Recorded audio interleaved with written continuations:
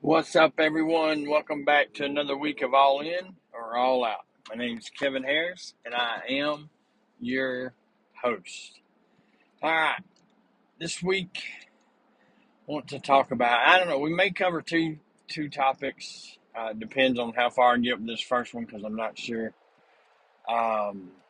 It's just something that I read in my devotion in my quiet time the other day, and it asked the question: Who would be, if you had one last meal, and I hope this don't sound too morbid or too, but if you had one last meal, what would it be and who would be at the meal? Who would you invite to this meal? If you could invite anyone you wanted to, if you had the option of anyone you wanted to, who would it be and what would you eat? For me, I mean, I love me a good steak. I definitely steak, mashed potatoes, and mac and cheese. That's like my jam. Mainly because I don't eat fruits and vegetables, so I'm all about some starches. um, and some good Southern sweet tea. And as far as who, man, it really, I didn't know where it was going and wasn't sure. But who would we have at that last meal? Will we have somebody famous? Maybe somebody that we looked up to that was a pioneer for what they were trying to accomplish in this world, or maybe they were trying to, you know, um, fight for something, fight for rights, fight for freedom, fight for, to be heard, to be seen, to be known. Would it be some professional athlete that we admired growing up, looked up to, and wanted to be like? Is it someone in our family that we admire? Would it be a close friend? Would it be a teacher? Maybe you had a phenomenal teacher back in the day growing up. Who would it be? And the reason it asked that, and the reason it was asking that or whatever, because it was talking about Jesus and talking about his last meal, the Last Supper, the famous Last Supper. And you see the picture, picture in your mind that's always on the walls and stuff at churches and people's houses and stuff. But do you realize the man that would betray him, the man that threw him under the bus, the man who would turn him in, was there at that meal? And he knew it because he said, one of you's going to betray me. You know what I mean? So it wasn't like it was a shock. If you think about that, he was okay with that.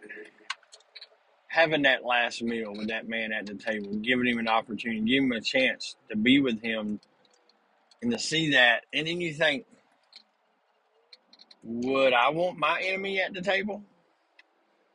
I mean, if we're being real, all 12 men at that table at one point in time, they may have questioned him, doubted him, throughout the time he was there and they were following him. They had their doubts and their moments of, are those the people you want to surround yourself with? Are those the people you'd want at your last meal? So think about that, because here's the thing. You can tell a lot about someone, who, like for me, MJ, I'd love to be at my last meal. I mean, MJ as in Michael Jordan, like that was growing up, man, that was my hero. That's who I wanted to be like. That's who I would want to emulate when playing basketball and doing what I did. And so, you think about that and think about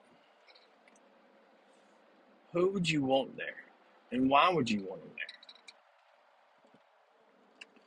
there? It could be like, I'd love to have another meal with my dad, knowing, that he's not here anymore, and time moved on, and the times that I miss him, like one last meal would be cool, you know, if he was there at it.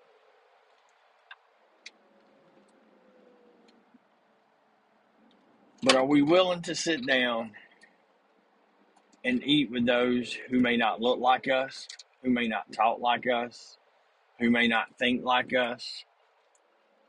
You know, are we willing to sacrifice a seat at the table for someone that we may not agree with, someone that we know that they may betray us, they may throw us under the bus, they may be leading us, you know, to our last breath, but have them there because you love on them, care about them, and want to give them that opportunity to do right, to be right, to say right.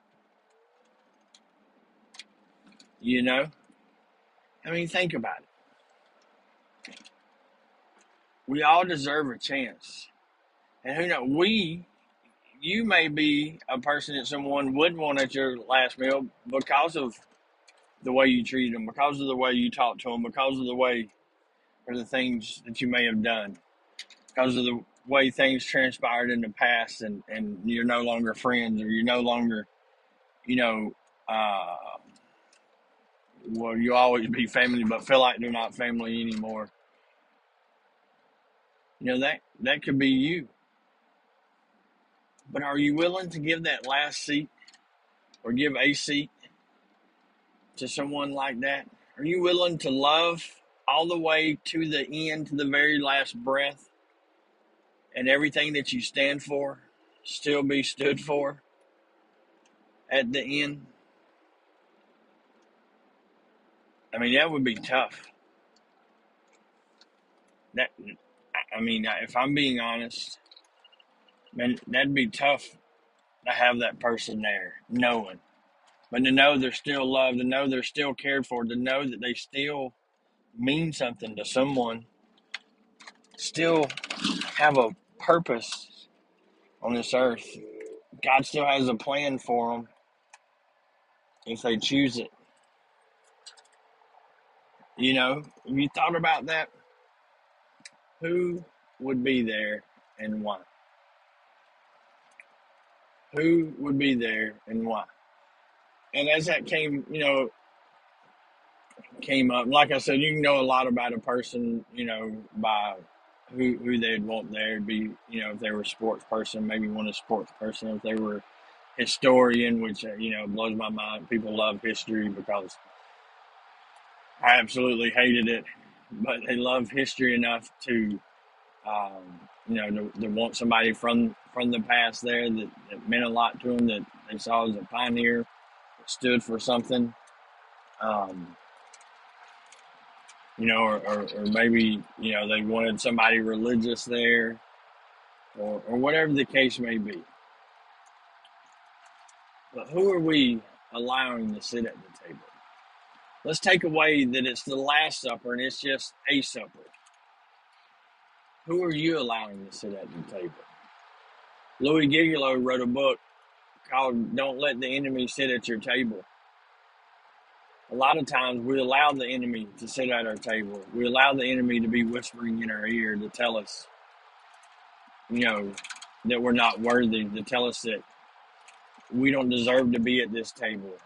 Because let me share with you something. So for that, to say you're not worthy to sit at this table. Let me share a story with you to where I fought that battle, and fighting that battle right now as I share and talk. You know, I'm recovering at. You know that I used to shoot up meth, and I used to rob stores, steal stuff, steal from people, broke into a church. I mean, I was worse of the worst, if you could say that. Everybody thinks since I broke into the church, that's the lowest of the lowest, and that's fine. That's what they want to believe, and that's what they want. That's fine. I can live with that. And I can understand them saying that. I mean, even the judge told me that, I broke into a place where people go for safety, where people go to feel at peace, where people go to get help, where people go to feel safe, and I robbed that from them. And that's true. There's truth in that. So that's the kind of past I'm talking about. Past that I've come through, where I've been in shootings and criminal activity that would blow your mind if you knew, and things that I'm not proud of.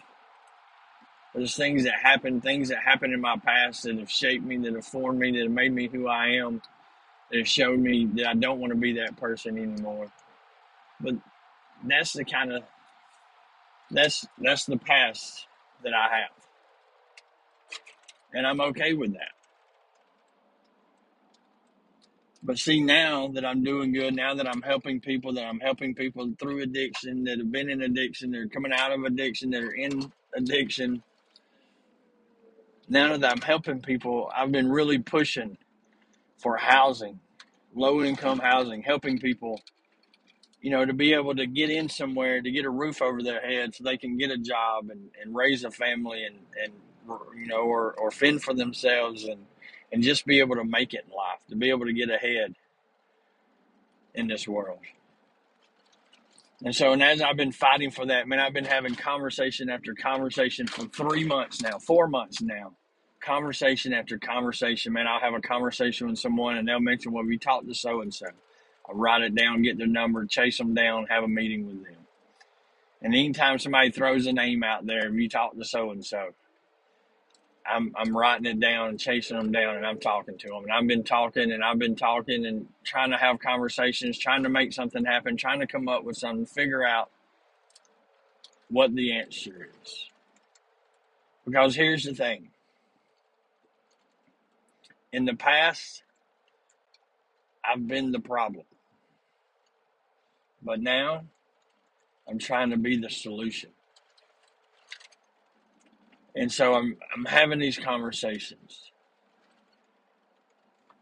And I find myself in a meeting coming up in about 30 hours with some elected officials, a state representative, a county representative, people who I don't feel worthy to be in the room with, much less sitting at a table having a conversation with them to find a solution to something. And I keep telling people, I'm not adequate enough to be at that table. I'm a nobody. Who am I to be sitting at a table with people like that? Like I mean, it literally makes me nauseous and sick to my stomach when I think about this meeting that's coming up, and how it's going to go, and what the plans are, and what the conversation is going to go like. I mean, it absolutely scares me and blows my mind that I find myself in this situation. But see, I've allowed the enemy to sit at my table and tell me I'm not worthy to be a part of this conversation. I'm not worthy to sit at this table. I'm allowing the enemy to try and rob me of something that could benefit and help others tremendously. If this conversation goes the way that I'm hoping it goes and praying that it goes, man, this opens up so many doors and so many opportunities to make a difference in the community that I'm in. And so we have to be careful when we're sitting at the table. Who is at that table? Who we invited to that table? Who we've allowed to sit at that table? Because sometimes people don't get invited, they just show up. So we have to be cautious of that. So as you think about it, and I know I started this thing as the Last Supper, what that would look like. who would be there, what you'd be eating. But I'm ending it with you to know who you're going to have at the table, who you allow to sit at the table with you, who you allow to help you make your decisions, who do you allow to walk with you through this life, this world that we're in. Who do you allow to pour into you? Who are you allowing to drain you?